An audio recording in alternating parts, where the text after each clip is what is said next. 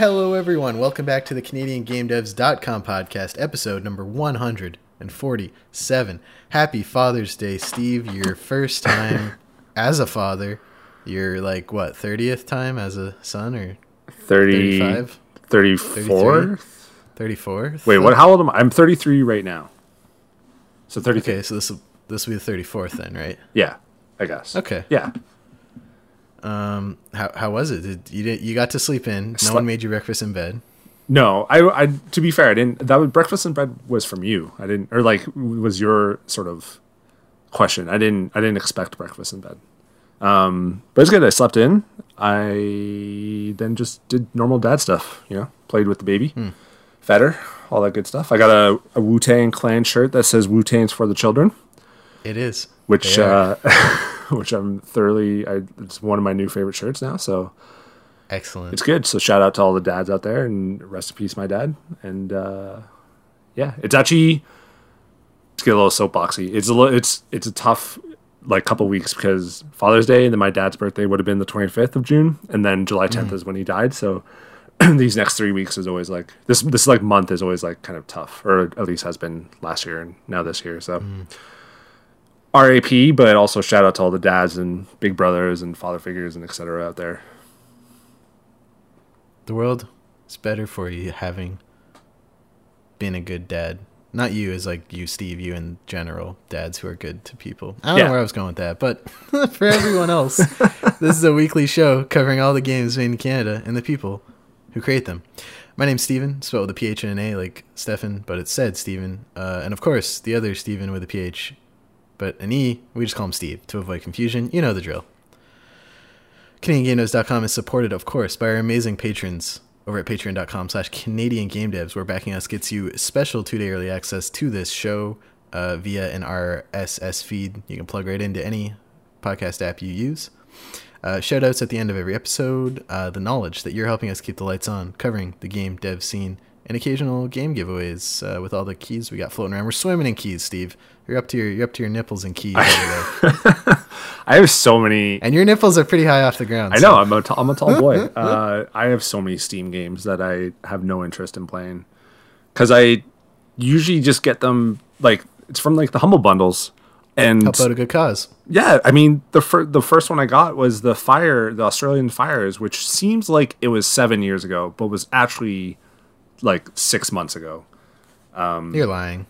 No, look it up. Google. That was 2017. Oh my god, it's unbelievable. So I got that. There was I forget all the other ones I got. Was there a Humble Bundle for Black Lives Matter? I don't know if I got that one. Yeah, there was a Fight for Racial Justice, which is still going. I think I actually should double check that. But I got the Itch.io one last week on the podcast. But I don't. My friend messaged me the day it ended, and he was like, "Dude, I missed the Itch.io bundle." I was like, "Come on, you had a month." Yeah. So the Fight for Racial Justice. Let's see. It goes on for another day and 20 hours. So patrons, if you're listening to this on Monday, you can still get it. Everyone else, you missed it. You should just follow Humble Bundle on Twitter. And they're become at a patron. 4.6 million. What did the Itch.io one hit 8.3? This one's at 4.6. Something ridiculous. Yeah, actually, the other one I got is COVID. So, because that's still technically a thing, although you would kind of forget about it. We're at 11 days, no cases in Nova Scotia. Oh, really? So, yeah. You're still working from home, though? I am. What do you... And a bunch of places still aren't open. You're allowed to open, yeah. But a bunch of places still aren't. Yeah, my work sent out a survey. I mean, it's Toronto, so there's going to be cases even maybe even next year there'll be cases, right? Because of just the population, the density of the city. But my work sent out a survey last week or this week asking just about what we all think about coming back to work. And I because a lot of us take the TTC, I feel you could take the TTC, for those who are in Toronto, from Yonge Sheppard to Bloor, which is, 7 or 8 stops. And I could run into more people and interact with more people on that subway than I could walking into a mall in my hometown of Owen Sound for 10 hours just because of the density of people in the Yonge Sheppard line. So I think Toronto is going to take a little bit longer to open up, and I would hope that's the case. But, I think now you're allowed to 10 people or less gatherings. You're allowed to kind of be around or whatever. So COVID's still a thing. Don't don't forget about that. 87% of cases in Canada are linked to nursing homes, which is not talked about enough. There's also a correlation between a not insignificant number of former Conservative MPPs are now board of trustees at private nursing homes. So I'm just going to leave that out there. I'm just putting that fact out. You can do whatever you want with that fact. I think like nursing homes and stuff are going to have a lot more like regulations and stuff after all this stuff is kind of. You'd think so, but I would hope so. I'm skeptical. We'll see. But that's not why you're here. You're here for all the Canadian events, jobs, news, and opinions that we like to deliver weekly on our show, which is now on YouTube, Steve, with some hot new graphics and jingles. Check it out. I had a lot of people. Well, I sent it to a lot of people. I'm like, what do you think of this? And they sent back, I love it. And these are people I would trust to give constructive criticism. So I think it's good. We did good. Awesome. We did nothing. Well, I mean, we did nothing. No, we really didn't do anything. Do you want to shout out? The creatives helped us out. Yeah. Shout out the people who did it. I don't know who they are. I forget what their names. We got hot new graphics from Wagner I want to say Co-op, but it's probably not. It's probably some other Swedish name I can't pronounce. KOOP. They did the graphics for Chapo Trap House, one of my latest fave podcasts. We got the nice new intro animation from Wagner as well as I got studio director at Red Meat Games, Reed Price, who's a musician and a composer, to do a cool little jingle for that. It's lovely. I love it. It makes me so happy when I see it. Yeah, it's dope. And we paid them in exposure. No, we paid them real money. No, we paid them in Canadian dollars, which is basically the same thing. We're going to start with some events. There's still an Interactive Ontario online town hall happening June 22nd at 1 p.m. Eastern. That is where you should go to look up and learn about all the relief for indie studios who may have suffered as a result of COVID. You'll also be able to ask questions. Eventbrite is still up, and tickets are free and available. In a similar vein, on the West Coast, DigiBC is having a town hall for COVID-19 assistance for indie studios. That's the same day, Monday, June 22nd, but it's at 6 p.m. Pacific to 7 p.m. Tickets are also free, and they're also still available. In the fall, Game Dev Atlantic is going from an in-person sort of day-long event of talks and hanging out to a digital day-long stream of talks, and that is more information coming soon, but to mark your calendars, it's September 18th, 9 to 9 Atlantic Standard Time. Is that in Halifax? Last year it was. Yeah, I was at a hotel right downtown. It was really fun. I went, and that's where indie mobile studio Alpha Dog Games announced that they got bought by Bethesda, and so they threw the after party. It was pretty cool. I'd recommend. Well, I guess you can't go this year, but the talks were interesting. I learned a lot, and they're going to be free and online instead of paid and in person as they were last year. So no excuse. Yeah. And the Game Developers of Color Expo happening the day after that on September 19th. There's still time to get tickets, apply if you want to talk, and I think they're doing mentorships too, ? But yeah, just search up GDOC Expo for all of that. But yeah, people are also sharing events as they come up in our Discord. We have different channels for the different regions in Canada. So if you want to go connect with your local scene, that'd be a good place to start. Similar to those COVID things too, we did do a podcast with Insert Coin Accounting a couple weeks ago that I would recommend checking out. That went over basically kind of some of the benefits or I guess some of the programs and stuff that are out there to benefit like small businesses and whatnot with COVID relief things. So you can also check that out. There are resources. Tons. All right, one game job to plug for you today. A-Game Studios is still looking for a 2D artist for their 70s themed retro future sci-fi game. Sounds dope as hell. If you are such a 2D artist who are based in Ontario and willing to work remotely and can commit at least 10 to 15 hours a week for the next 8-ish months, you should go to our site, canadiangdevs.com/jobs, and check out that. They're willing to pay $30 an hour, Steve. Not bad. Not bad at all. Working, of course, with 2D assets such as game sprites, character environments, UI, working with the game's creative director on using concept art to help refine the general look and tone of the game.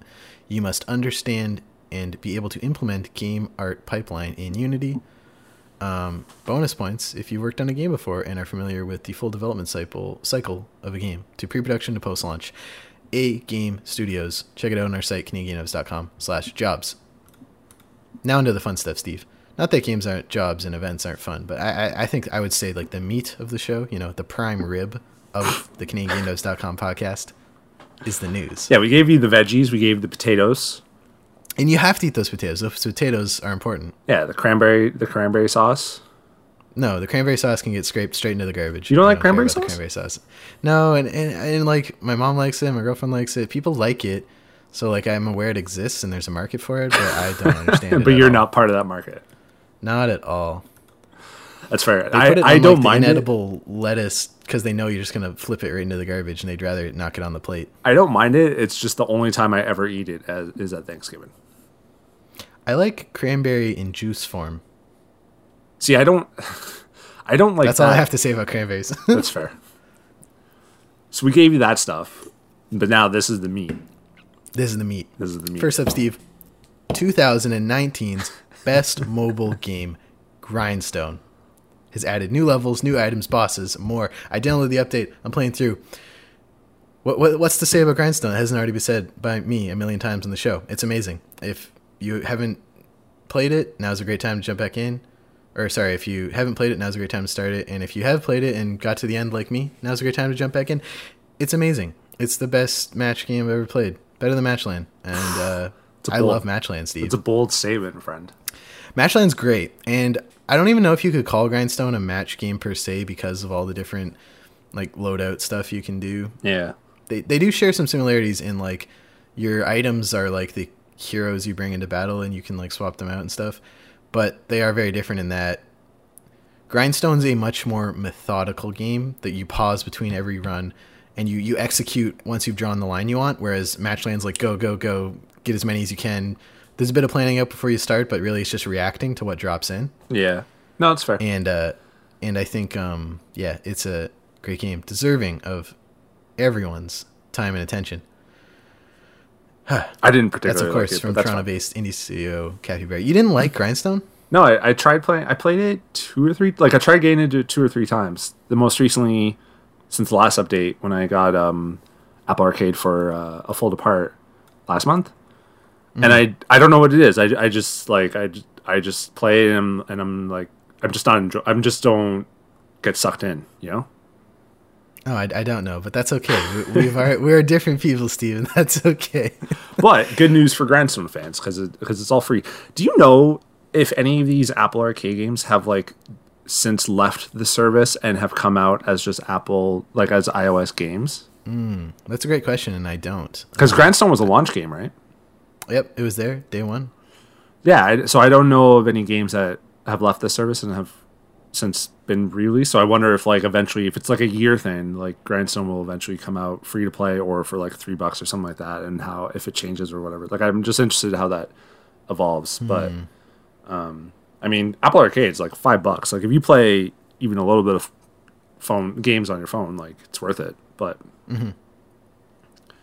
cool, good news for them. Good news. In other bigger non-indie news, 2 stories on the site this week as it unraveled. EA announced Star Wars Squadrons during a standalone live stream on June 15th. And then during EA's EA Play Live event, they showed gameplay, and that's what, really counts when we break it down. I'm all my boxes are checked, Steve. I'm just going to say it right off the bat. No microtransactions, no in-game purchases. It's $54.99 Canadian, single player, campaign, multiplayer, cross-play at launch, playable in VR. It's on PS4, Xbox One, PC, supports both the PC, VR major platforms, and PSVR. They're just checking every single box on my list here. That would make me skeptical of another Star Wars game after the somewhat disappointing foray EA had with Battlefront, and in my personal experience, Jedi Fallen Order, which was one of the most abysmally running games I played last year. It was, yeah, how Jedi Fallen Order ran was like really the only bad part about it. But it ran like shit, so it definitely ruined a lot of the like cinematics for me. But yeah, this game looks awesome. Like I'm kind of upset I sold my VR unit too, because I'd love to play this in PSVR. The Canadian angle here, of course, being developed by EA Motive in Montreal, which was one of the studios who led or assisted on Battlefront 2. I think they did the single player for Battlefront 2. Yeah, and then DICE in Europe did the multiplayer stuff. did the And they're multiplayer. I also, think that's it. EA Motive is also like kind of the remnants of BioWare Montreal, Yeah, a bunch of them moved over. which is the Rip Andromeda. Andromeda. Andromeda Forever team. in our hearts. So the only thing really is Battlefront 2 single player. Like I liked it. A lot of people didn't, and Mass Effect Andromeda, wasn't best received game. So that's kind of the only concern with this, is that it's coming from a team that hasn't yet kind of produced something amazing. But I mean, like you said, it checks all the boxes so far. Like, budget title, doesn't look like a budget title. Single player campaign, multiplayer, no microtransactions. Looks like you level up and stuff. Look, the worlds look sweet. The gameplay looked really cool and smooth. Like it looks awesome. I can't wait to play it. Like I said, the only concern is that the team it's coming from hasn't really had the best track record so far. Yeah, my critiques of the Battlefront 2 campaign were more playing as the space Nazis was like one of the big things. I was like, no, Star Wars should always focus on the rebels. When you clear cut the good and bad like that, just don't play as the bad guys. Yeah, but that's like a totally personal preference. Yeah, they're not like a misunderstood like bad. Yeah, this isn't a gray area. This Yeah. is the enslave, murder, and repress the galaxy versus the not do that. And you went with the do that. So it's like, whatever. They were trying to do something new there. And actually, you know what? Full disclosure, I didn't beat it. I got halfway through it and got super bored. But so maybe at the very end, she was like, oh, wait. Are we the Nazis? Like, that famous Are we meme the of the baddies? guy. Yeah. Are we the baddies? So maybe that happens 2/3 the way through. I don't know, but it wasn't doing anything for me at the start. I don't remember. Like- I believe you do kind of stop being the bad person and join the rebels. I can't remember. I don't remember though. Like the game opens with them looking up at the Death Star being blown up at the end of episode 6, and they're all just like super upset. And I'm like, I immediately don't empathize with any of you. I don't care about any of you. Let's see. But Star Wars Squadrons looks Steve, dope. Yeah. I want to see it running on an Xbox above 20 frames per second before I say anything else admirably about this game. Yeah, a little concerning that it's not.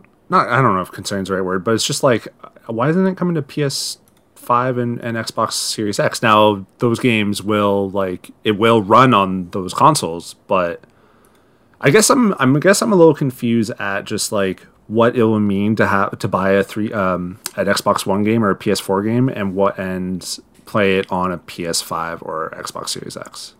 Because like Cyberpunk today, or this week announced that if you buy the PS4 version, it'll work on PS5, but then there's also a patch later on that will like make it better, and they kind of announced the same thing for Series X. So I'm just like, okay, so will it play better, or do the developers have to like plan that ahead, sort of thing? So I'm just curious about that. That being said, I mean, I'm probably just going to play it on PS5 regardless anyways. So But what if it just never comes to PS5? What if it's one of those games? well, that's what I mean. Like, if it never gets that patch, like, again, if it just runs fine enough, like that's fine.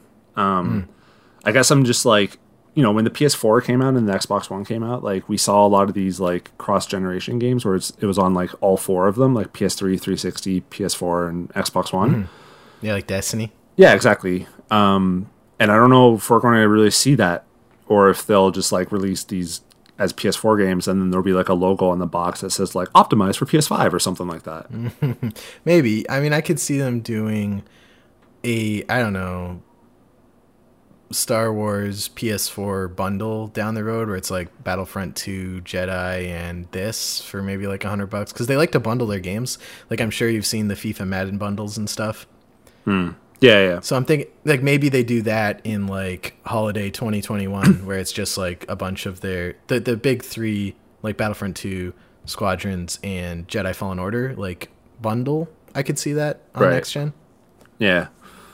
By the way, I'm reading the plot of Battlefront 2, and about more than halfway through the plot summary. It says several months later, Inferno Squad, which is who you play as, are sent to whatever to assist Han Solo. So at some point you do join the Rebels. It sounds like. Okay. But I don't remember. I'll probably never, ever play that game again. That's so. Also, sorry if you hadn't played the 2017 game we just spoiled for you, but Han Solo's in it. Spoilers. Yeah. EA, Motive, I'm excited. Star Wars, Squadrons. Yeah. I am excited too. And it comes out right before my birthday, so wink, wink, nudge, nudge. To EA Motive? Yeah, send me, hook me up. All right, next bit of news today. First-person shooter Pamela has gotten a full release on Steam. Steve, you've been covering this on the site for a while. It's by NVYVE Studios in Toronto. Yeah, I think just the Envy Studios. Oh, you know what? That makes sense. It was released on early access like back in like 2016 or something, like when I was first doing the site. And I found like a podcast, like episode 30 with like Jake Budno and Brett, and we talked about like that game and Severed and other things, and it's just a nice little blast from the past. But I kind of forgot about this studio because they have another game, Gun something, I forget. But it's not on Steam. Oh, Hypergun, yeah. So I kind of forgot about these guys for a little bit, and then all of a sudden I saw this tweet out like it's coming full, like, you know, it's full of the game, and it has a story, like a bigger story or whatever, and all these bug fixes and all these things. So good on them. I thought Pamela always looked really sweet. Like it looks kind of like a Bioshocky because it takes place in this like kind of utopian city that's been destroyed. So that's pretty much what Rapture was supposed to be. So I want to play it. You got a codes, didn't you?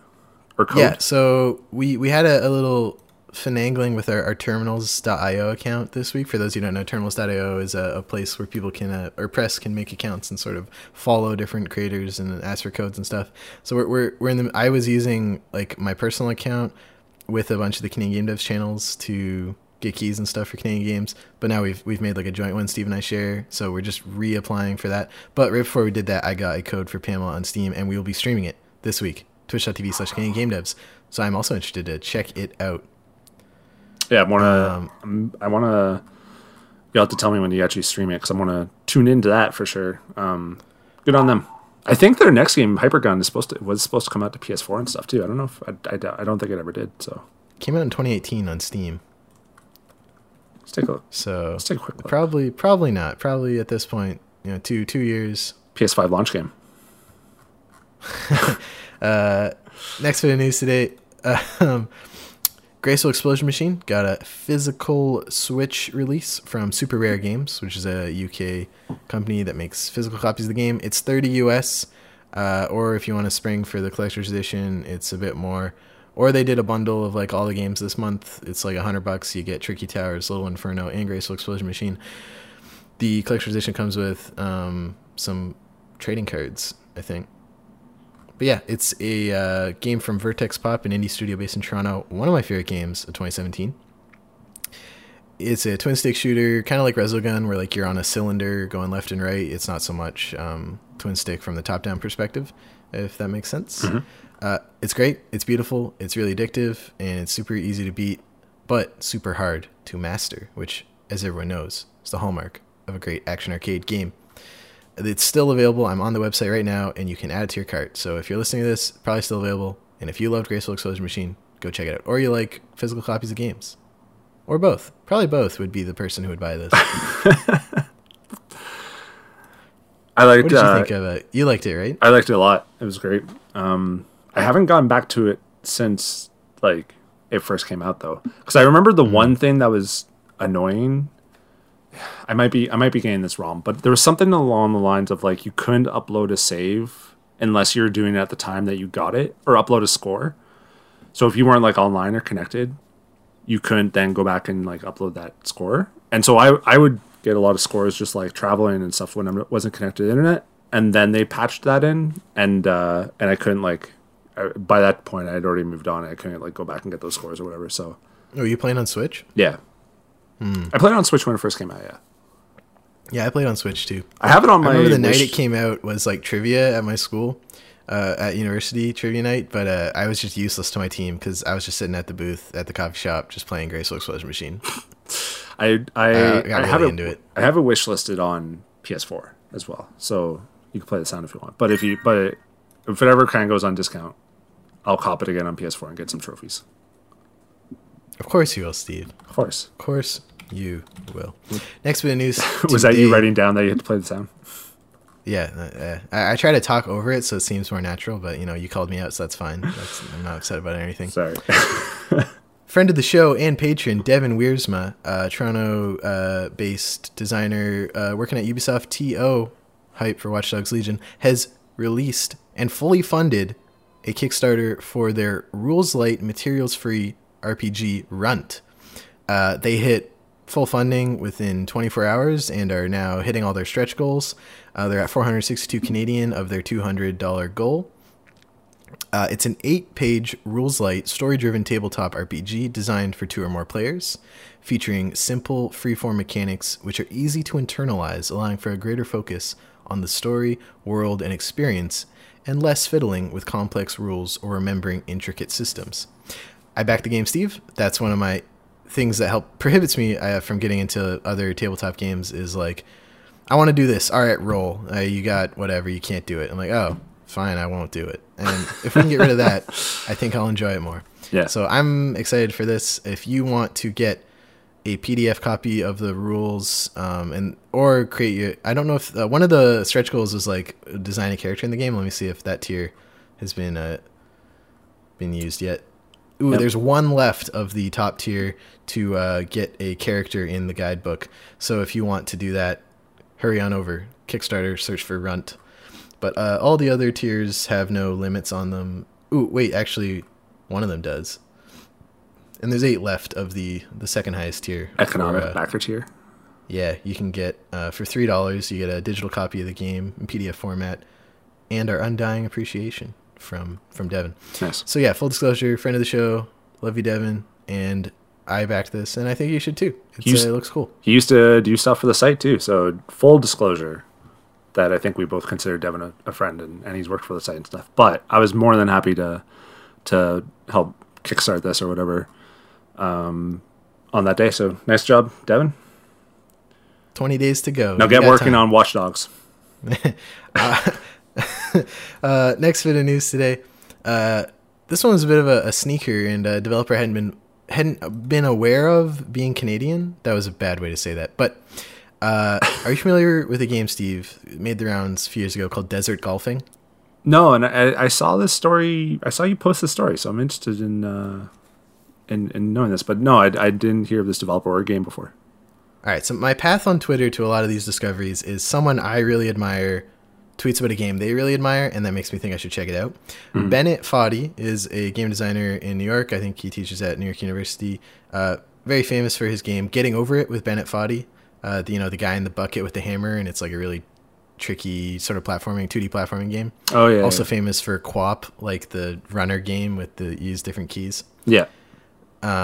He tweeted out that Justin Smith, the designer of Desert Golfing and now Golf on Mars, is, quote, the person whose catalog of games I would most like to have made, end quote, which I thought, wow, that's extremely high praise. What would elicit such a high praise from a designer I think is pretty dope. Golf on Mars is a 2D golfing game. Steve, I'm going to read you a bit of the store description on the App Store for Golf on Mars. For centuries, philosophers and mathematicians have gazed up at the night sky and wondered, is there golf on Mars? The year is 2866. Mars is 35% terraformed, finally enough to allow for the playing of golf. Golf across infinite * rocky mountain surfaces, discovering golfing obstacles that make us earthlings gasp in awe. And at the bottom, the asterisk is like, infinity is impossible to represent on any non-quantum computer. There are actually only 25,770 million golf holes in this game. And then it just goes on like that. It's very funny. That's the kind of humor that's in this game. It's one of those like pull to one side and let go to golf, but it's weird. It's fun. It's only $3 on the iOS store. I'd recommend everyone check it out. And it's by Vancouver-based self-described game developer extraordinaire Justin Smith, aka Captain Games. It's on iOS and Android. You no excuse. And Unless you don't have a on, phone, then you have an excuse. And on Itch.io. It's on Desert Golfing's on itch.io, but I don't think the other one is. Okay, I see. Yeah, you're right. You're right. But yeah, if you want to get the, I would say the holistic experience, you go back, play Desert Golf, $2 on itch.io, then you download Golf on Mars and check it out. If you hear baby toys in the background, that's just my baby's toys. Ah, makes sense. Watch this trailer here, Steve. It's funny. You seeing this? Yeah, with all the different levels or whatever. Oh man, this game's wild. It's good shit. I don't have my phone on me though, but I might cop this. I mean, it's $3 you said? $2?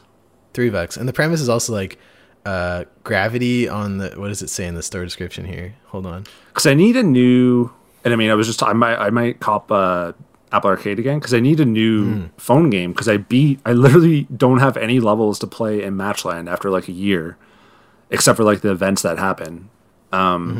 So I'm like looking at my phone and I'll open up Matchline and can't do anything. And I'm like, all right. So I need a new game to just like kind of fall into. And maybe that's this, but I was going to do Apple Arcade pretty soon, but I'd much rather. It's at 5 out of 5 on iOS with 34 ratings. It's pretty impressive. The top one is it's Desert Golf, but slightly new. So yeah, check that out.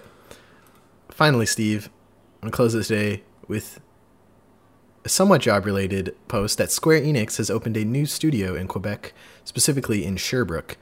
This new studio is research and development focused. It's dubbed Eidos-Sherbrooke. You can follow them on Twitter at Eidos-Sherbrooke. They will be, quote, exploring, testing, and applying new technologies to create the video games of tomorrow today. They don't actually say today. I just added that. Oh, okay. Eidos-Sherbrooke is set to open this fall with everyone working remotely, 20 full-time employees. But they're hoping to hit around 100 full-time employees within 5 years. And set to open the actual studio in early 2021. So they have a whole whackload of jobs on their site, which I've linked in the post. I'll rattle some off, and if that sounds... shit, I gotta translate this page for the French people ruining this country. If you're interested in being a programming director, a physical programmer, a technical artist, a core programmer, an office manager, technical architect, these all sound extremely complicated and way above me. But if that sounds like something you'd be interested in, you should check those out. Whether you are Canada or abroad, do not hesitate to apply. Very, very polished website. I love nice websites. It's just something, you know. Julien Bouvray, studio manager, has been evolving the video game industry for over 20 years, climbing all the levels from physical programmer to director of tech at Eidos Montreal. Backed by his years of experience abroad and in Quebec, Julien now takes the helm of Eidos-Sherbrooke to meet new challenges aimed at accelerating the technological innovation in video games. They spell video games as 2 words. I take it all back. Don't apply here. They don't know what they're talking about. I'm looking. I've never really heard of this city before. It looks pretty. Their little trailer has like a rapids and like. I was going to say this. Really nice. It looks dope. Plus, I'm sure there's a lot of historical sweet shit in there because it's it's Quebec and right by the Lawrence River. So I'm sure there's some. There's actually a drawing on Wikipedia of Sherbrooke in in 1828. So I'm sure there's a lot of cool history there. Good on Square Enix. Always good to invest in this sort of stuff. Any jobs you would apply for at Sherbrooke Eidos, Steve? I have to go on the site to see. I doubt I qualify for any of them. If they need a Salesforce or customer management system expert, then I can, and I doubt they need that. So maybe someday. Maybe one day. I doubt it. That's it for all the news this week. It was a good week. Lots going on. I'm excited, Steve. Just in general, not about any news story in particular. Just in general. Did you kind of to double back on EA a little bit? What do you think of that conference? It was a little EA Play Live. Yeah, it was way better than last year's EA live stream. I was really enjoyed it. My expectations were pretty low because last year was like they did like 3 or 4 games, and the year before that was even worse. And they had also the cringe like Peggle 2 moment that got memed into oblivion. Yeah, this was a really tight, lots of games.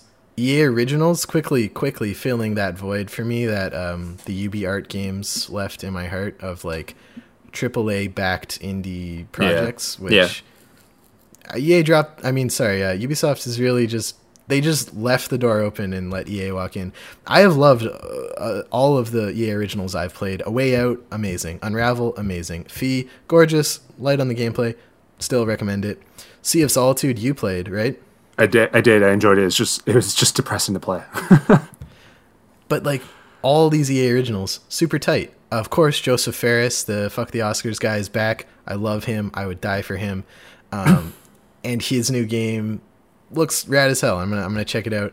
And the thing he said that I found really interesting was he's directed 3 movies and 2 games at this point, and he's like, games are way fucking harder than movies, and that's something I've heard.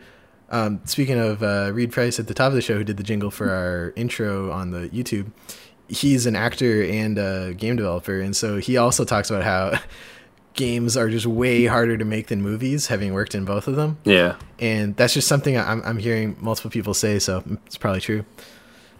You know, there is a job on this Square Enix site that I could apply for. Office manager. Ooh, hit it up, Steve. Yeah. I thought the same thing. I was a little disappointed that they didn't show, like, that they didn't really talk about next gen that much. They just kind of said BioWare's we're working on shit. And maybe that they didn't even say BioWare anywhere. The Dragon Age tease was in like a tweet after the show. No, they showed Dragon Age. They showed that screenshot or whatever, that concept art during the conference. Oh, okay. I missed that then. Was that when they were showing all like the tech demo of like the building collapsing and everything? Yeah, I think so. It was like towards the end when I forget her title. She was like basically the head of the studios or whatever. And I mean, you can't trip them. Maybe they just don't really have next gen stuff ready, because like they probably for next gen they're probably just like focusing to make sure that EA and Madden and stuff work on it, and then everything else is kind of comes after that. So can't trip them that hard. I was hoping for a Mass Effect. You know, all the rumors were kind of pointing to that, like a Mass Effect reboot or re-release or whatever. But yeah, no, I thought it was a fine show. I was surprised when I went on to the PS5 subreddit and people were just like chirping it and saying it was complete shit, because I was just like, it didn't really seem that bad. Like, I don't know, maybe it was just EA hate or whatever, or they're expecting something else. But I thought people love to hate on EA, worst company in America, like 10 years in a row or whatever. I know, ridiculous. But I thought because I know you were really hoping for that Mass Effect re-release. I was wondering what your thoughts on Mass Effect. So. Yeah, I thought it was good. Yeah, it was fun. It was fun. It was the typical like PR cringe of like Greg Miller doing the code in the background. That was like, this doesn't work for anyone. Yeah, I wish they wouldn't do that stuff. Like the kind of funny, like how they did the Borderlands show and stuff like that. I'm like, you guys are like, you could say all day and night that it doesn't kind of adjust your opinion on it, but it's hard to believe that. Like, it's just, I'm not going to listen to anyone kind of critique something when they're like sponsored by that same thing. You know, I was literally across anything. Like, if someone is paid by the Toronto, it's like, I have this issue with Sportsnet in Canada here in Toronto, because Sportsnet owns the Toronto Blue Jays. So everyone that they have on their radio criticizing them are like technically the same employees as like the Toronto Blue Jays, and it's just like, like it's unsettling feeling. I'm like, I can't really take you guys seriously because y'all have the same like employer. I'm gonna put a pin in this and bring it back for hot takes, Steve. Okay, I'm sorry. I have something to say about that, but let's move into everyone's favorite segment, Wishlist This. Ooh. If you don't know, this is inspired by Steve and Brett's, rest in peace, frequent wish listing of games while we were recording them. Actually, I should let everyone know Brett's not dead. I know we're the site where you go to for news on Brett's life or death, but he posted a nice selfie this week on the beach that I said looked like had big Jason Momoa energy, and it was a very nice picture of him in like some sunglasses with the long hair off the sides and the big beard. I like it. Is that Aquaman, Jason Momoa? Yeah. Okay. Yeah. And go follow Brett Meeser on Instagram. But of course, this segment has now turned into a recurring feature where we highlight 3 upcoming Canadian-made games and wishlist them as we talk about them.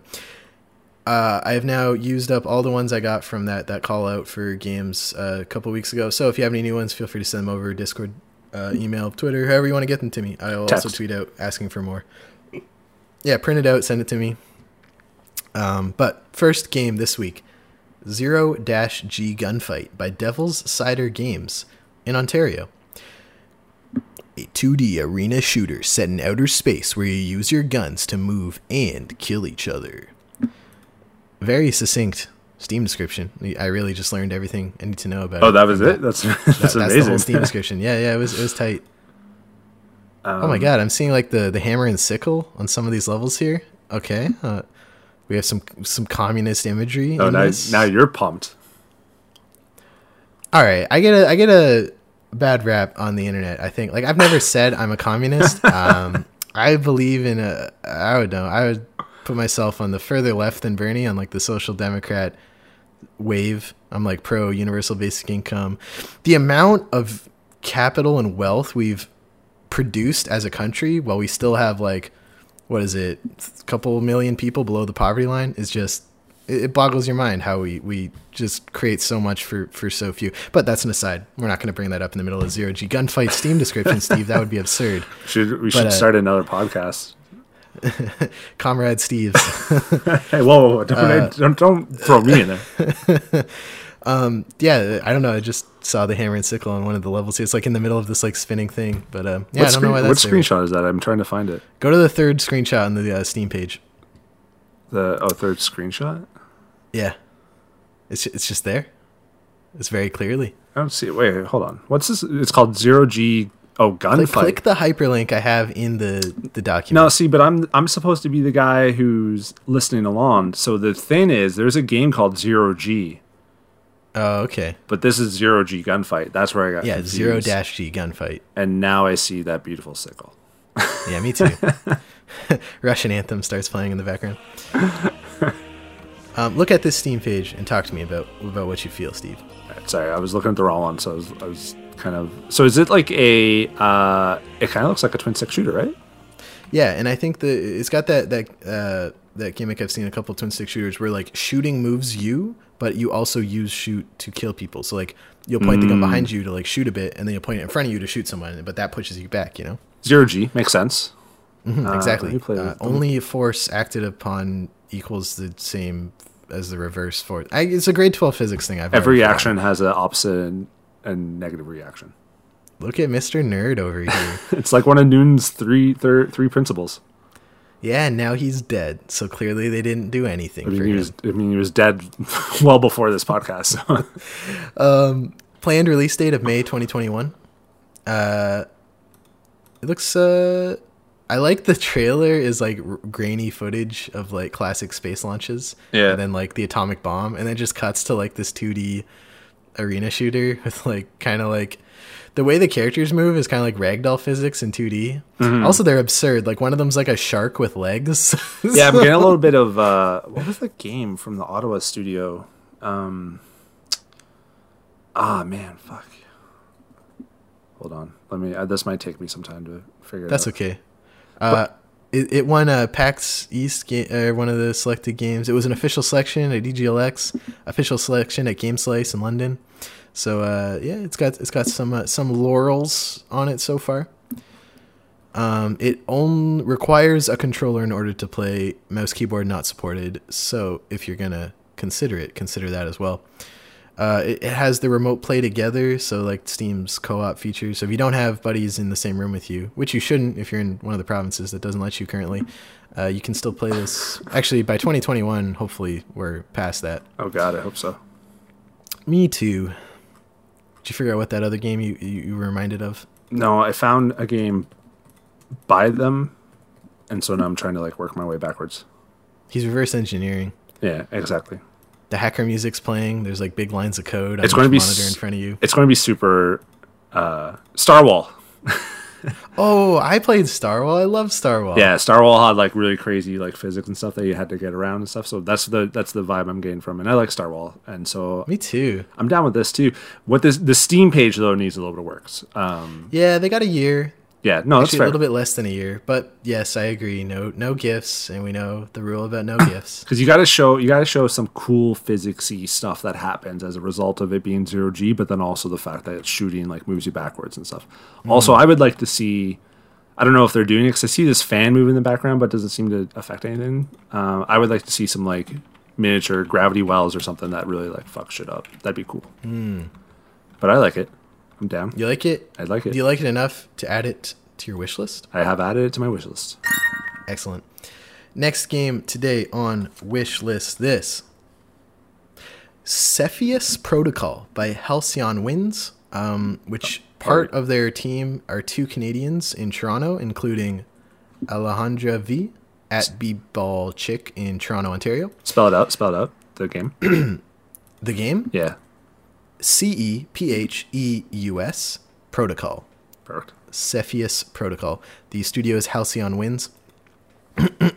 Oh wow, they're playing it right now. I was just going to say, what is this at the top of the Steam page? Is this like a live? Yeah, this is the stream. I'll just watch this then. Developers, it looks like. In this open world real-time strategy game, you're tasked with finding Special Patient Zero before the alien virus takes over San Francisco. Command your squad, defend your base, and stop the Pangu virus. That's Pangu, Pangu, not Pangu, the famous claymation kids show. Just to clarify, Pangu's alive and well. Don't worry, kids. I'm not a big fan of real-time strategy games. It's never been my cup of tea, as it were, although I don't like real tea either. So, I don't know, I feel like I'm not as equipped to talk about this game based on the trailer. But what do you think, Steve? I also am not a big real-time strategy person. I always thought the missions, like the worlds always kind of start off the same. Like you build your barracks, you build your troops and stuff, you get your gold, blah, blah, blah. But this looks more mission oriented. Like I'm like this. I mean, we're watching like it's recorded previously, but I'm watching this like gameplay, and it looks like they have this mission of destroying this thing. So I don't know, because like the one that I played a lot was Command and Conquer, and the single player like Command and Conquer like campaign was you didn't really have to do that stuff. You were just kind of like building quickly and then like moving through a level. So that's what I'm hoping for this.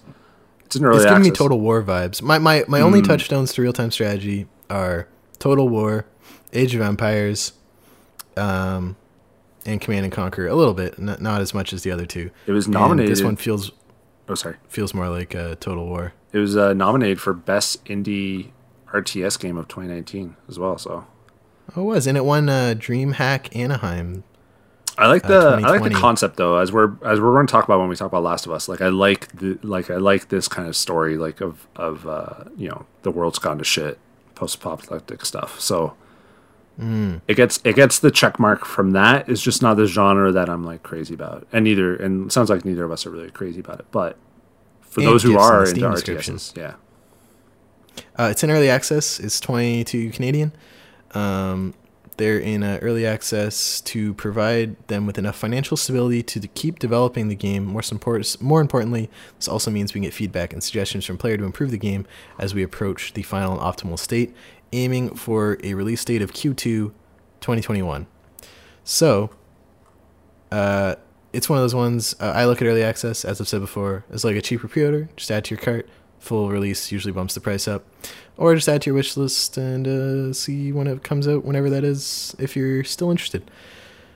So where are they from? You said there was like two Canadian developers?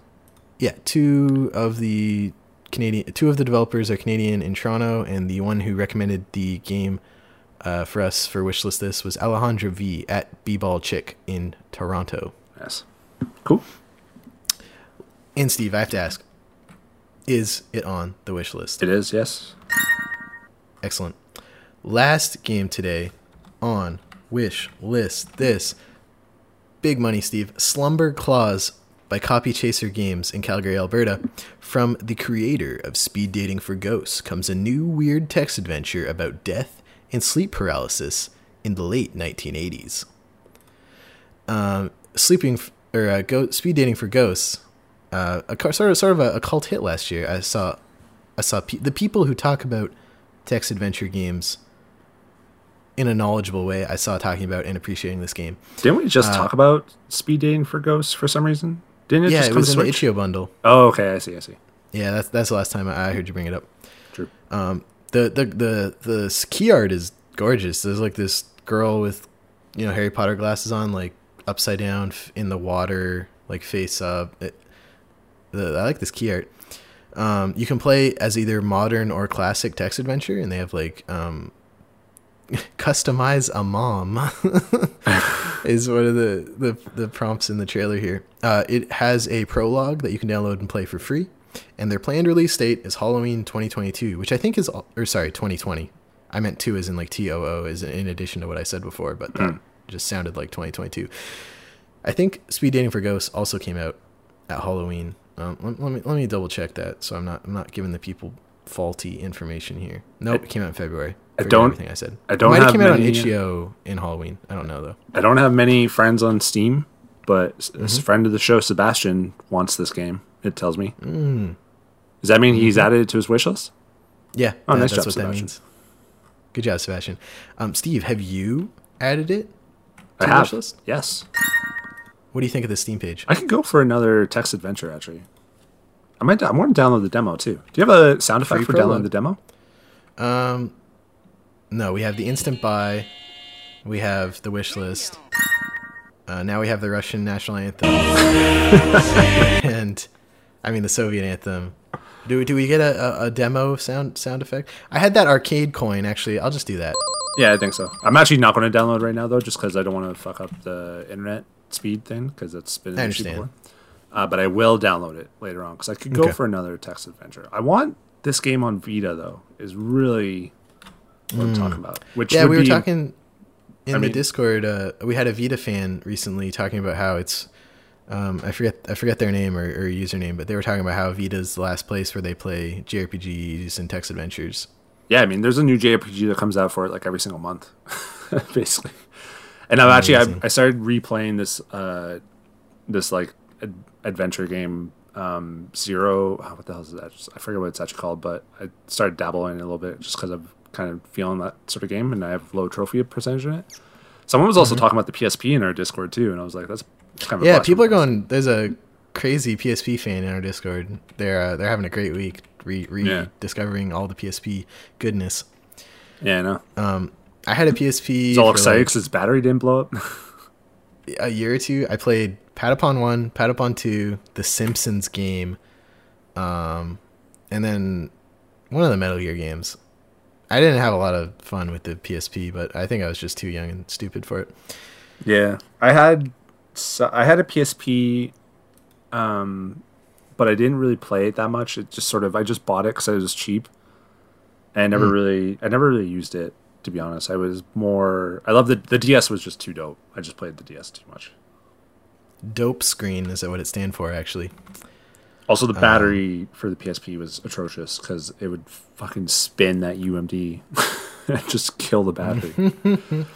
Oh my god, the Universal Media Disc. Who could forget? You could put movies on there, Steve. You ever want to watch one of the Batman movies on your PSP? I've watched, because my friend got a PSP at launch and it came with Spider-Man 2. And I remember watching Spider-Man 2 on it and being blown away. I was like, this is really cool. This is so neat. And I watched a few movies. Dumb.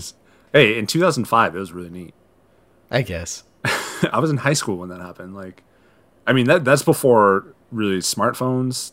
That's before iPads, obviously. That like you couldn't watch a movie in your palm, in the palm of your hand. That was the first time.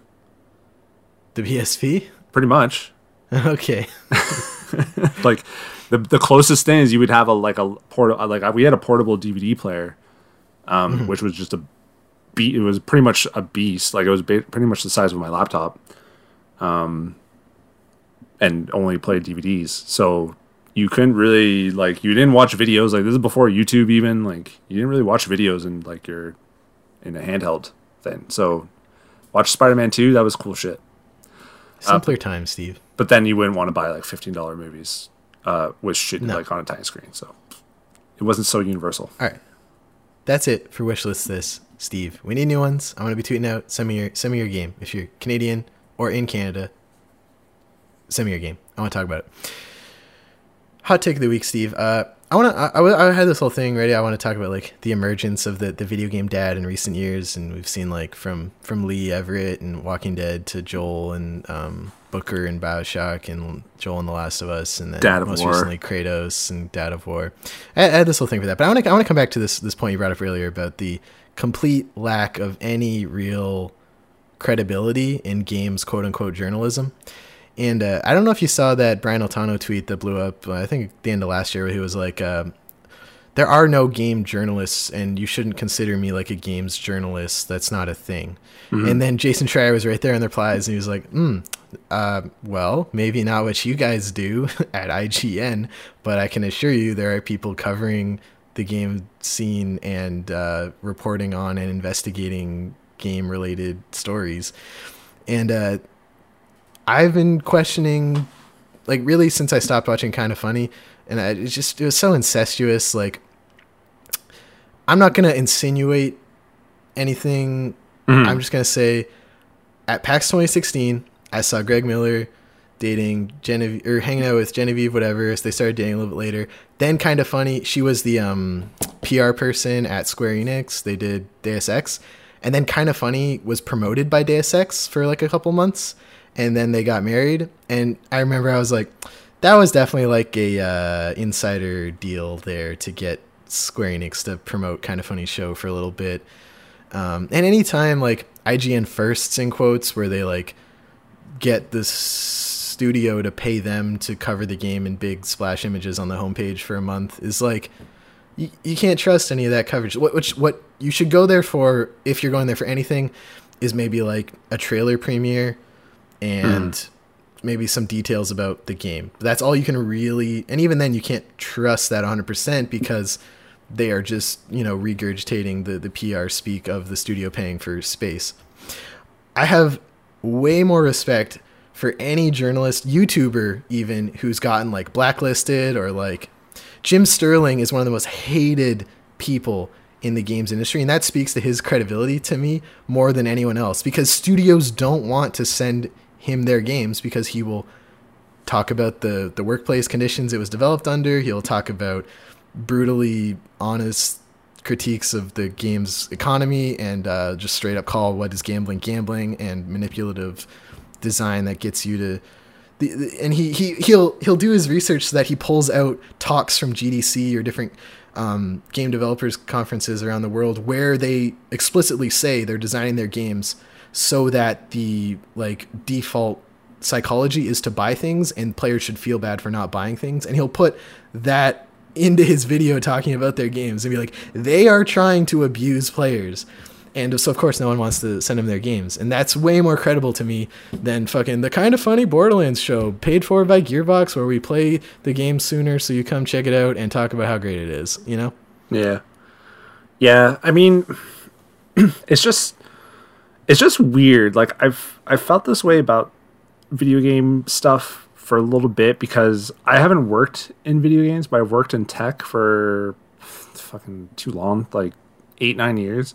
And I see a lot of similarities, but all the investigation stuff kind of only happens in video games. And for some reason it's like, it's not also like all this stuff about like, you know, unionization and work conditions and harassment, and there's and there's just things like that, like, you know, the names of certain developers and things like that, but that doesn't like bleed into like other tech industries. So I've kind of always just like, maybe it's a little bit bitterness, but it's just a little bit like, I just don't care that much. Like when Jason Schreier like posts like a thing, I just like, I'm like, I know these games are all created in shit conditions. Like I just know that, because it's not like news to me, because like nothing's really being done about it anyways, because at the end of the day a lot of the people just care about fucking like Red Dead 2 like coming out on October 18th instead of October 20th or whatever like that, or Last of Us being delayed, or the leaks and things like that. It's such a like weird industry. I guess like I don't really have like a main point to it. I still watch Kind of Funny. I just do it because I like the medium so much. I still listen to IGN because I just like the medium so much. I still read Kotaku just because I like the medium so much, but I don't really put that much weight in any of this stuff. Like when I'm when I'm thinking about picking up a game, all I really do is just go to Metacritic and see what the score is, and then You're killing me, Steve. and then just like be like, I'll wait for whatever time, or I just look at trailers. You're killing me, Steve. Because I don't read these reviews. Like I don't need to really listen to like the example I always come up with is when Metal Gear Solid 5 was coming out, and I was like, we were going to Japan like a week later or something, and I was like, I'll just wait till it comes out. And then the reviews dropped, and I didn't read a single review. I just saw that it was getting 10s, and I was like, okay, I'll pick it up. And that's really, like, I don't put that much weight into this stuff, because at the end of the day, it's just all, like, fun things anyways. And I want all these games to do well, and I want people to, like, have good work conditions and all that stuff, but I don't know. It's just like it's just weird medium. Like it's just very strange because it's like part entertainment, but it has a lot. It's just a very strange. I can't like really articulate like what I mean, but I don't really like put a lot of weight into Kind of Funny anyways, or a lot of weight into IGN or Call-In Show or whatever. But I also, on the flip side, don't put a lot of weight into what Jason says, because I think he's pretty like biased and like the stuff he's looking to report on. And just other things like that. And it's weird to me that these things get so much attention anyways, and maybe that's just because I'm so engraved in the medium, but like it doesn't get the attention like in other places. It seems very centralized. So you're not saying that you think there's not a lot of difference between what IGN and Jason does. What you're saying is you don't care about them equally, although you recognize like Jason Schreier is looking for the next scoop on video game studio workplace abuse, and IGN's looking for the next month-long paid plug from a game publisher. Yeah, exactly. Like, I think they're just looking for different things. Like, I'm wondering, I want to know, I don't know if he's done this, so you can correct me, because I don't really follow the dude. But, like, I want to see him go back to, like, Rockstar after, like, it's been 2 years since that story came out, and they all got their bonus checks and all that shit, and they're all working on the next thing. I want to see if anything's changed since then. I think there actually was something that Rockstar did change, or another studio recently changed. They talked about reducing the scope of GTA 6 to have a healthier work-life balance. So that's some good shit, right?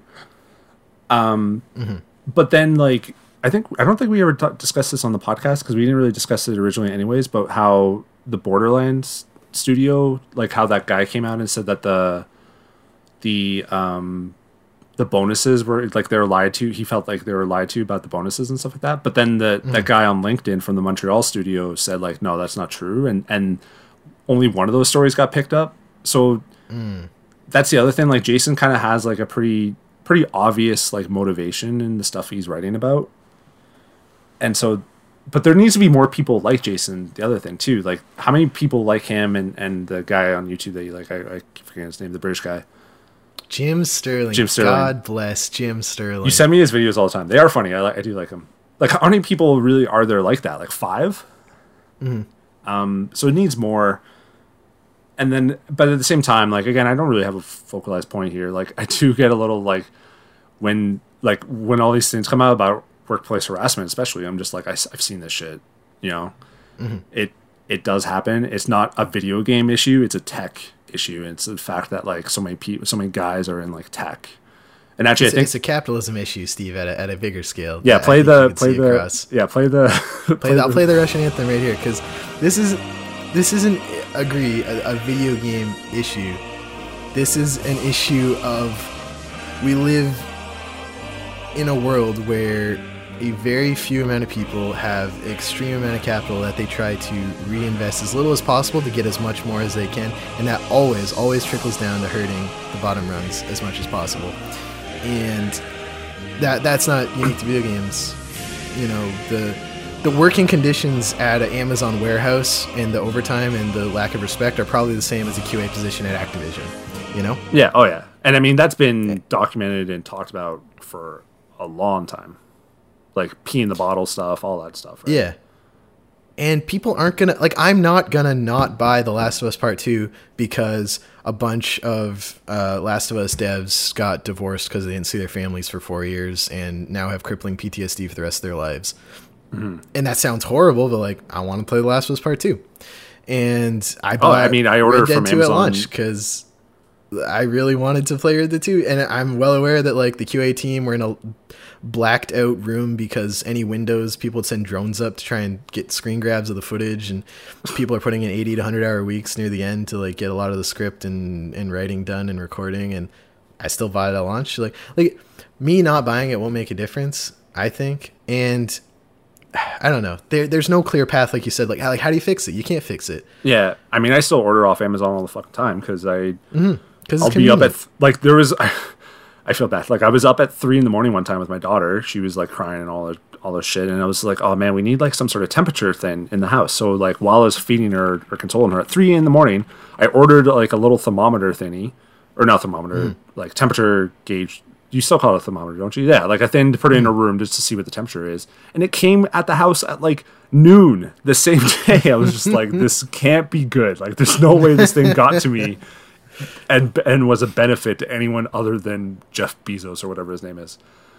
And yeah, it's just kind of like, what do you do? Like Jason's going to do another story in the next like month about, I don't know, Ghost of Tsushima's studio, Sucker Punch. I've heard Sucker Punch is good. I heard that like some of those, and he talks about the studios that are good to work at too. Like, Insomniac is famously one of the like best game AAA studios who pump out amazing polished games with a healthy work-life balance. So it's possible. Crunch is always a failure of studio leadership and you know the people setting the agenda. Always a failure of them. Never a failure of the people working on the game. I don't know if the other thing I don't give your Jason credit for is he's reporting on things that people often reach out to him about, like his Anthem story.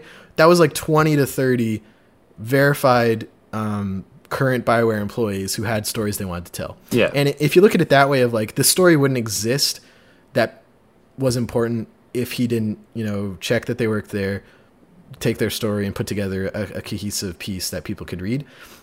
Like I think the way you're looking at it is like he's like, which studio are we going to take down this week? But the way he looks at it is like, all right, my DMs from BioWare this week and some emails from people. Let's reach out, develop a story here. And that's I think once you think about it that way, what he does seems a lot less, as you would say, like just looking for the next studio to shit on.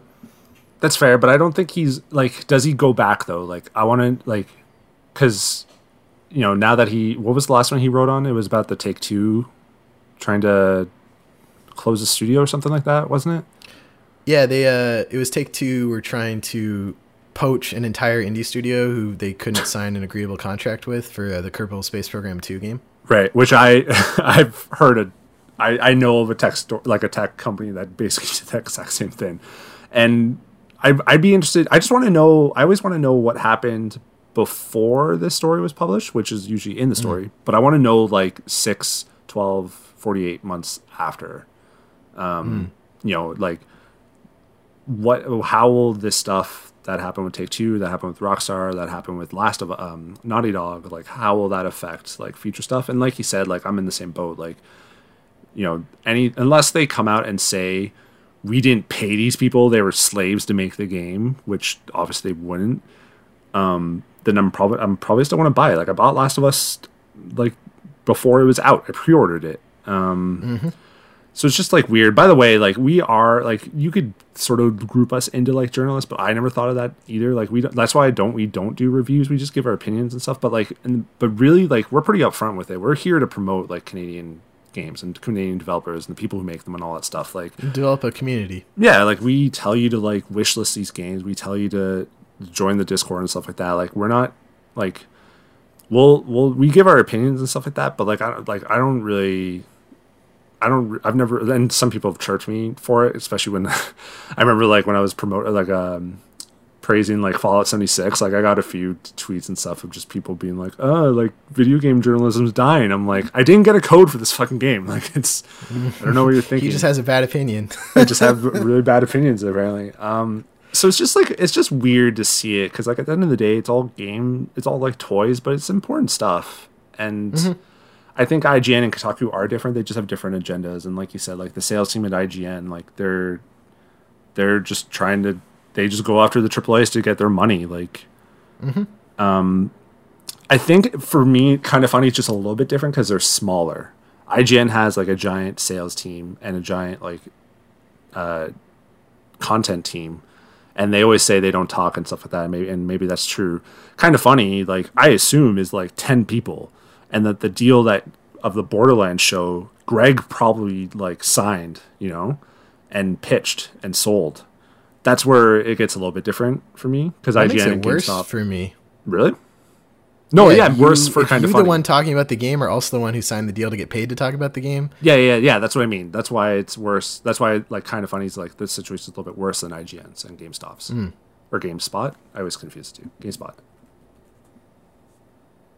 Yeah. It's a whole thing, Steve, and it's not getting any better. I don't think. No, I don't know, and I don't know what the what's even the tipping point, because you see you see people coming out saying there's like a Me Too kind of thing happened, right? And I even saw one. I was following that a bit on Twitter this week too. So the Jedi Fallen Order, like an audio guy, I think, or something, like was accused of harassment. I didn't really look into it. That's not going to be a turning point. There was wasn't the Elder Scrolls sound person was also accused of things. I'm saying accused because I didn't really look into it, so I don't know what ended up being true or whatnot. I know accused, saying these people are accused of things can be a little bit of a trigger. But there's a lot of that still. They had its own Me Too movement, and it was a kind of a big thing for the movie industry, but I don't think it's been a big thing for the video game industry. And there's no tipping point, and one hasn't really happened because the story that came out with with Naughty Dog wasn't new. It's happened numerous times, and nothing's really being done about it. And I know there's talk about unionization and stuff like that. I don't know. And that is changing. We had the first game union last year in the UK, partnered with the Steelworkers Union. We have a new union this year in Sweden, I think, at one of the real-time strategy big studios. The unions are happening. Of course, they're happening in Europe because Europe's always leaps and bounds ahead of North America. But the conversation is starting, and unions are forming, and we're seeing another form of studio explored in the indie scene, the co-op, where everyone's a lateral, all equal ownership. There's co-op mode in Montreal, there's the Dead Cells studio in France, there's the Glory Society, which is part of the Night in the Woods devs. They just announced a new project actually with Finji. So people are exploring the other side of it, where it's worker-owned studios sharing in the profits, sharing in the creative process, and I think we'll see more of that because Dead Cells was massive. It was a huge hit. The Night in the Woods community was raving this week over just a teaser GIF of the next game. And co-op's doing great. They were in a PS5 live stream where 8 million people watched their furry game. It's happening, and I think that's hopeful for me. Yeah, I guess the last thing I'll say, I mean, something do people still chirp IGN for the plagiarism thing when it had with Dead Cells? I don't. Oh, yeah, I remember that. I feel like that people have moved on, and I don't know if it's been what even came about that. So it's just, I don't know. I don't really have a focalized viewpoint on this stuff. I'm not I'm not super pro gung ho about unions. It wouldn't even affect me anyways, but I'm not super against them or anything either. I think you and I are a little bit different on that. And I'm not I still watch IGN. I still listen to their podcasts. I still listen to Kind of Funny. I still listen to their podcasts. I'll still play Naughty Dog games and Rockstar games and all these things. So there hasn't been that tipping point. I don't know what it is, what will happen, but I think it's important to still kind of talk about all these things and just get it out so that the general so that gamers kind of know. But at the same time, my brother's playing Xbox. If I bring up any of this shit, he doesn't know. He doesn't even know who made. He didn't even know that Rockstar, that the guys who made GTA were the same people that made Red Dead Redemption 2. I did tell him because it's not a concern to him. He doesn't care. It's just how. Yeah, I mean, most people don't. It's just why would they? Yeah, exactly. I don't know. Subject yourself to this unpleasant information about your recreational activities. Yeah, I mean, I love the Marvel movies. I don't know who the director of Black Panther was, and if that person did anything before or after. I just don't. It's not really the scene that I'm in. By the way, I had to turn the AC on, but now I see that it's you can hear it. So I'm gonna maybe turn it off or something. No, that's okay. We're I think that was a good hot take. Good hot take. Cool take segment this week. It's an ongoing conversation. It is. And yeah, I don't know. I think, as you say, for Tipping Point, it has to come from within. If everyone in IDOG got together and they're like, hey, we're not going to make games until you do this, of course, something would have to change. But that won't happen. They all get very different salaries for very different reasons, and everyone's very demotivated to do that. Yeah. I don't even know how unions like kind of start. Like, I remember when I worked at a factory one time, part-time, like in school, I was coming up and someone handed me a form and they're trying to unionize, and I just like threw it away because it wasn't going to affect me because I was only there for the summer. So I was just like, whatever. But I have no idea how unions start or anything like that. It's the one in the UK. They made like a chapter, and they have to get like accredited, I think is the right word. And then what that means is all the ones they partnered with, if any of those unions wants to take action, the other unions partnered with it will also take action. So like when if the steelworkers went on strike, the game developers are going on strike, and that creates more pressure. And so if the game developers went on strike, the steelworkers go on strike, and that creates again pressure like from the bourgeoisie, Steve. I got you. The people who own the means of production and abuse their workers. I actually read the Communist Manifesto this weekend. Really? I'm surprised it wasn't just like framed above your bed before. It's old. It's still relevant. And so also, you gotta remember, Karl Marx was a huge racist piece of shit. So I was going to say it was Karl Marx like did the manifesto, right? Yeah, he was very anti-Semitic too, which I learned this weekend. I'm not surprised. If like a lot of people have been. It's kind of like how people were tearing down statues of like Confederate generals and stuff like that, and then people were like, "Well, let me tell you about everyone else before the 1970s because they were all awful people." Yeah, I posted this week. I went to Laurier University in Waterloo, and there's a couple statues of Wilfrid Laurier on campus, and he was awful, and we should just drag them all into the dumpster and call it a day. Yeah, my wife goes to Ryerson, and I actually have a friend whose last name is Ryerson, and he believes that he is like related, like he's very distantly related to that person. And actually, I looked at like the picture of the person, and they look very, very similar. But Ryerson was also like, he didn't really believe in like education for like women and stuff like that. So it's just, so there's like a petition to like name Ryerson University, and I was just like, that's never going to happen. Sadly. Nah, they'd have to change too many business cards. Yeah. And I mean, it's just like, I remember like hearing about the Baseball Hall of Fame, because like baseball historically has been an awful like group of people. Oh yeah, I saw 42. Yeah. And even like after that, like there's so many, and like Baseball Hall of Fame is just like riddled with like all these racist and homophobic and just garbage people. Unfortunately, like I don't know what the solution to that stuff is, but like it's just like everyone. It's pretty much when it's everyone. Like, what are you supposed to do? Like, I don't know. That's for different people than us to figure out, Steve. I have no control in that anyway. So, all right, let's wrap up. Hot take and talk about what we've been playing this week. We streamed 3 times this week. Missed the Thursday stream because the EA Play Live was happening, but next week stream 4 times again. On Tuesday, I streamed Breacher Story from Quebec-based. What was the studio? Doubleton Game Studios. It's a 2D sort of text choose your own adventure game about you're recruited to like this hacking organization via your phone. And you learn a lot about, and I would see it really as an educational tool for people to learn about cybersecurity. Like that's a game I would get like grade 10 students to play. I think it has a great glossary of terms that people should be learning as they get more and more online. That's where I see that game being really useful. And you almost like, so you get hired and like you're trying to scam people essentially with like malware and stuff to like get them to send you money to like get rid of the thing. But if you mess up the text adventure part of it, they'll realize how they can do it themselves and like disconnect, and you don't get anything from them. And I kept doing that. I kept messing up, and they would like, oh, so if I had a backup, I can just like erase it and re-download. Okay, I'll do that. And then they hang up with me. I'm like, fuck, I didn't get the money from them. So I don't know if that was like the intention of like, you can like, as you're playing, you're learning all these things about staying safe online that sort of taught me I learned a couple things, a couple terms I hadn't learned before, and there's a nice glossary in your phone you can go through. I feel like I should give that game to my mom. Yeah, do it. It's super easy too. Like, it's just a phone UI, and the game in the background on the left is like sort of these nice. It's not watercolor. Maybe it is. No, it's not watercolor. It's like they're very nice, slightly moving backgrounds that you look at while you're doing all this. Yeah.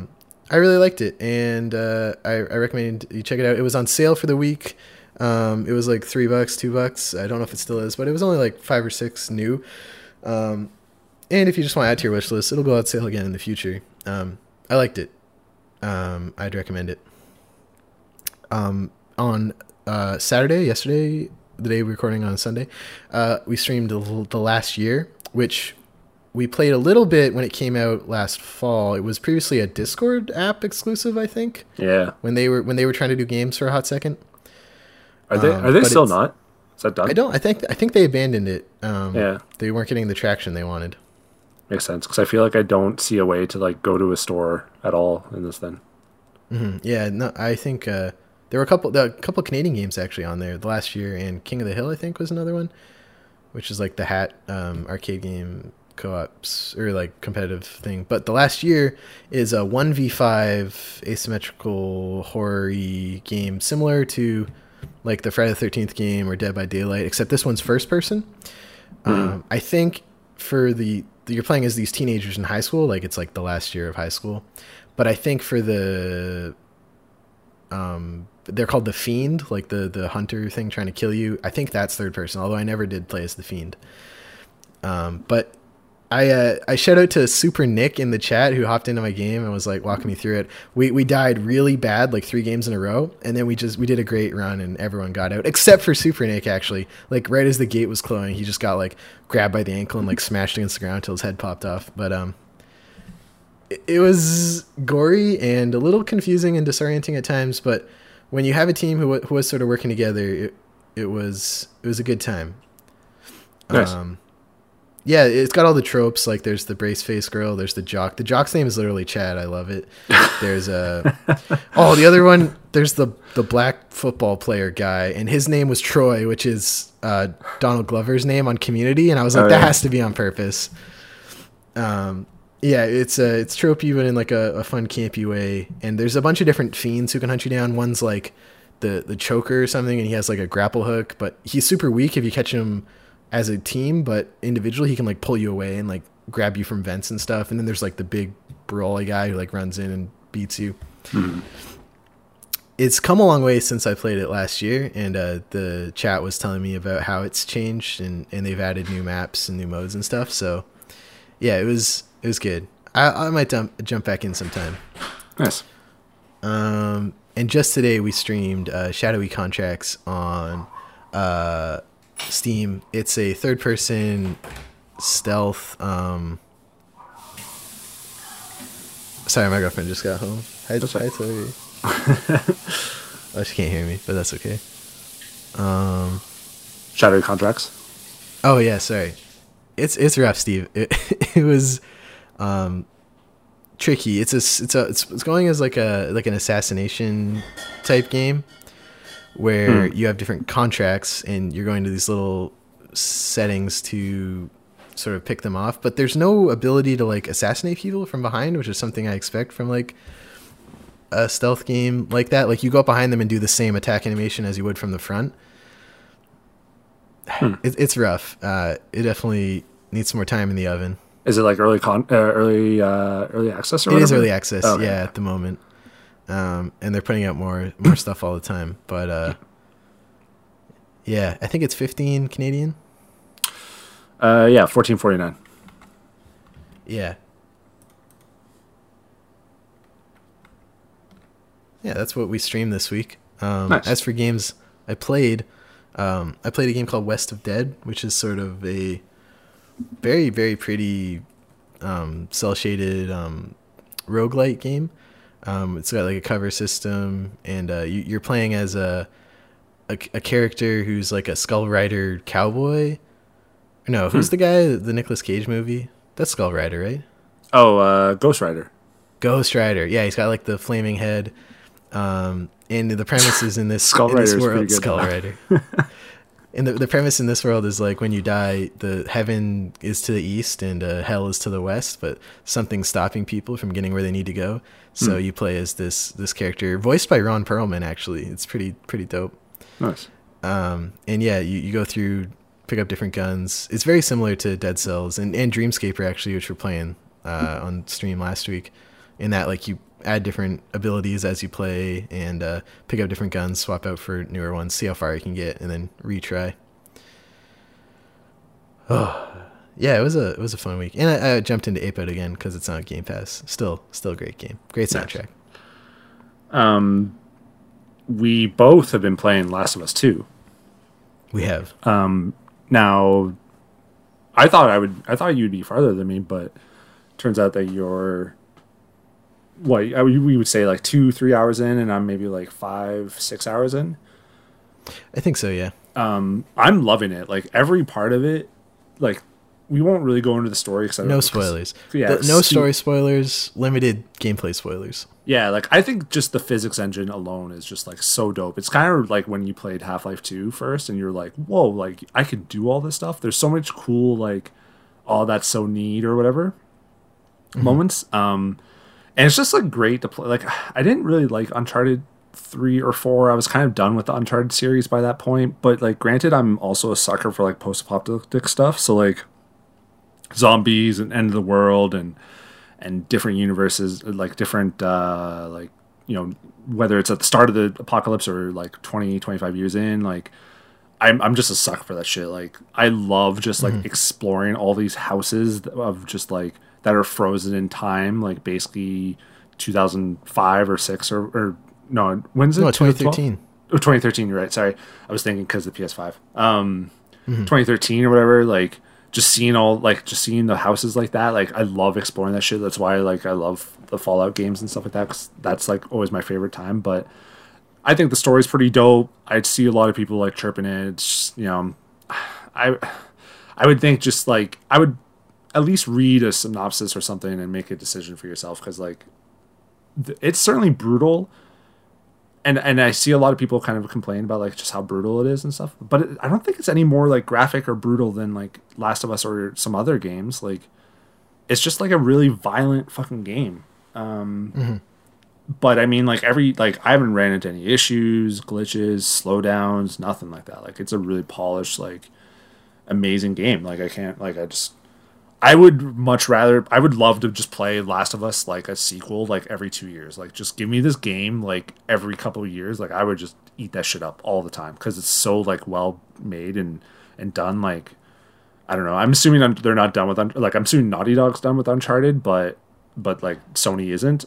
I don't know about Last of Us though. Like I feel like Naughty Dog will go on to do something after this. You know, but. I love it. I know people were kind of like, oh, Last of Us ended so well, you didn't need to do a sequel, but I'm not in that boat. Like I'm digging it so much. Like it's so good. I think you can be in that boat and still dig it. Like The Last of Us 1 ended perfectly, and I think it was perfectly wrapped up because they didn't expect to get as much traction and the green light for a sequel. Yeah. Like it's such a self-contained story because it was such a risk for Sony to pour all that money into it that they were totally ready for it to just exist by itself. And then it became like 200 Game of the Year awards and 10 million units or whatever. Yeah, like I think it sold more than any of the Uncharted games, right? I don't know if that's true. Maybe not. I can't confirm. Yeah, I don't know. Maybe not. But what I don't know. What are your like? We've already kind of talked a little bit, and we disagree a little bit on some of the story stuff, but I don't think it's really the time to go into that. Maybe when we both finish we could do like a spoiler class maybe when we beat it. But I will say with no spoilers. I think the inciting reason for this game feels forced to me, and new characters are injected for the purposes of just creating a new conflict in a way that didn't feel natural to me. In a way, everything that happened in the first Last of Us felt really natural and true to those characters. But that's my only real beef with it at this point. My experience has also been really weird with it because I'm coming off of beating The Last of Us the past couple times on Grounded. So the first time I got to enough ammo in this game where it said full, I didn't remember that you could have full ammo. having played on Grounded so I was like, what do you mean full? I have a backpack. Just stuff it in there. I know. Actually, my one real complaint, and I might bump it up, but I don't just like playing. It's tough, like playing with with my daughter, because I don't want to play this game around her just because of how fucking brutal it is. Is that it is like so far pretty easy. Like even when I get shot and stuff, I'm like, oh, I got to heal up, and then I look at my health and I'm like, oh, it's barely gone down. And I'm playing on normal. I chose to go through normal on this. I'm on normal too. I might bump it up. I don't know what. I think it's hard in Survivor. I don't think I'll go to Survivor. Survivor takes out the list. Also, I hadn't played with listen mode since launch when I played it on hard for the last one, and listen mode is just broken, dude. Yeah, I don't even use listen mode. I just don't hold R1. Like I just don't use it. Oh, that's the other thing. I had to switch I had to do the same thing when Uncharted 4 came out, because Uncharted 1 to 3 on the PS3, L1 and R1 were aim and shoot because those buttons were more reliable than the triggers. So I would try to play that first hour of Uncharted, and I kept defaulting to that because that's how I play Uncharted. Eventually, I just went in, and they had like a classic control scheme, which I appreciated. There's none of that for Last of Us, so I had to like look up the controls for Last of Us on PS3 and like reassign them all to match. Because it was just tripping. I played so much Last of Us that moving all the controls around really tripped me up. So now I'm playing it like the same way it was on PS3 with controls. So Last of Us 1 sold 20 million units by October of last year. Mm-hmm. By May of 2019, Uncharted 4 sold 15 million copies. So guaranteed all the Uncharted games beat it. Yeah. Like Uncharted 1, 2, 3, Golden Abyss, and 4 beat The Last of Us probably. Oh, yeah, but it seems like Last of Us was the best-selling game even after Uncharted 4. But I mean, nothing's hit Crash numbers for Naughty Dog. That was probably the biggest game they'll ever make, because they've kind of like narrowed down into a more specific, maybe this game though, M-rated. No. Nothing will ever do as well as Crash did for Naughty Dog. Crash had such a big market.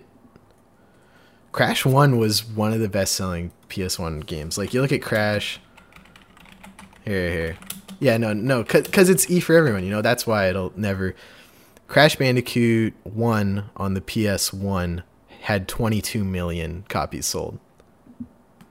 And then all the ones after that did just as good, if not better. So, like, they'll never hit Crash numbers. But, like, nor should they. They're making an M-rated, story-driven experience that's very different audience.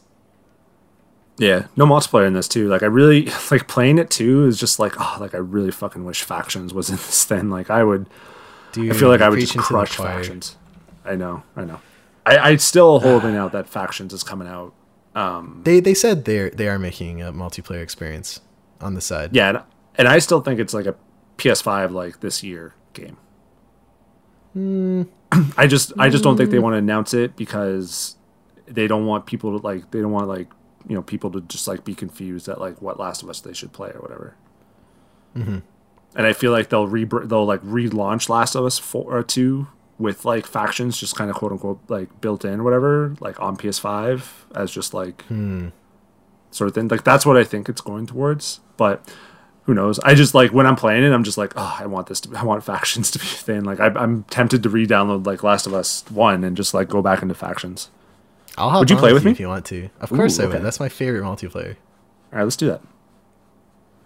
All right, we will. The only other thing that I've been playing is I got the Sega Genesis Mini this week, so I've been playing some Sega Genesis games, which is awesome. Shinobi 3, one of the best platformers ever made. I love that game. I crushed that shit this week. I like nonstop played it. It's awesome. But I was dabbling in like some Vector Man, some Sonic 2, some good shit. Basically, like my life from like ages like 5 to 9, 5 to 10. Yeah, 5 to 10 is basically summed up in that machine. And it's apparently pretty easy to hack too. Like my friend gave me the video like on how to like put more ROMs on it and stuff. So I want to put more games on it eventually. But for now, I'm just enjoying the games that are on there.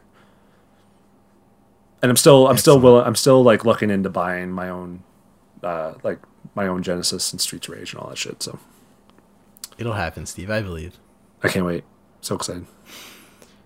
All right, that's it for episode 147 of the CanadianGameDevs.com podcast. I'd like to thank you so much for listening. If you want to help us keep the site running, covering the game dev scene, you can support us over on patreon.com/CanadianGameDevs. You'll get a special RSS feed with 2-day early access to the show. as well as into a special Patreon-only channel on our Discord. And if you back us at higher than $1 a month, your name at the end of the credits, like these lovely folks: Aaron McLeod, Elizabeth Avery, Hanel, Jean Leggett, Jeff Shepstone, Jeffrey Canham, Graph Metal, Kai Hutchins, M5 Games, Nicholas A. Zorko, Nav from Academy of Games, PixelNauts_Alex, Slaughter Neko, and Stacy H. Thank you, patrons, for your support. If you listen on Apple Podcasts, please leave us a review. We'd love to take your feedback, either on Apple Podcasts, or you can send us an email, reach out on Discord, however you want to give us your feedback. Shout out to the person who, again, brought up Steve's mic issue a couple weeks ago. Appreciate that. I hope you're enjoying our now refined audio quality. And, of course, check out the show on YouTube if that's where you like to listen to podcasts. We have those nice new graphics and sounds, and we're putting some effort in there. So we'll also be uploading past live streams there if you want to check out what we thought of a game. And we're thinking of taking some audio segments from this podcast, maybe putting it over footage as like little impressions of games as we talk about them. Hopefully to get all that done. But that's a lot of work on top of our 9 to 5, so bear with us. Thanks for joining me this week, Steve. Where can people find you online if they would like to do so? Stephen L. Crane on all the different things. Sometimes there's an 8. I don't know. But, just join the Discord. That's where I live. So you can chat with me. Yeah. And so you can follow us on Twitter at Canada Game Devs, and we're at Canadian Game Devs on Instagram, Facebook, everywhere else. You can find me on Twitter at Stephen Riley, StephanReilly, and you can hang out in the Discord where I am pretty much every day talking to people about games. That's it for this week. Hope you're staying safe out there, staying out of the heat, staying 6 feet away from people, and we will talk to you next week. Bye. Bye.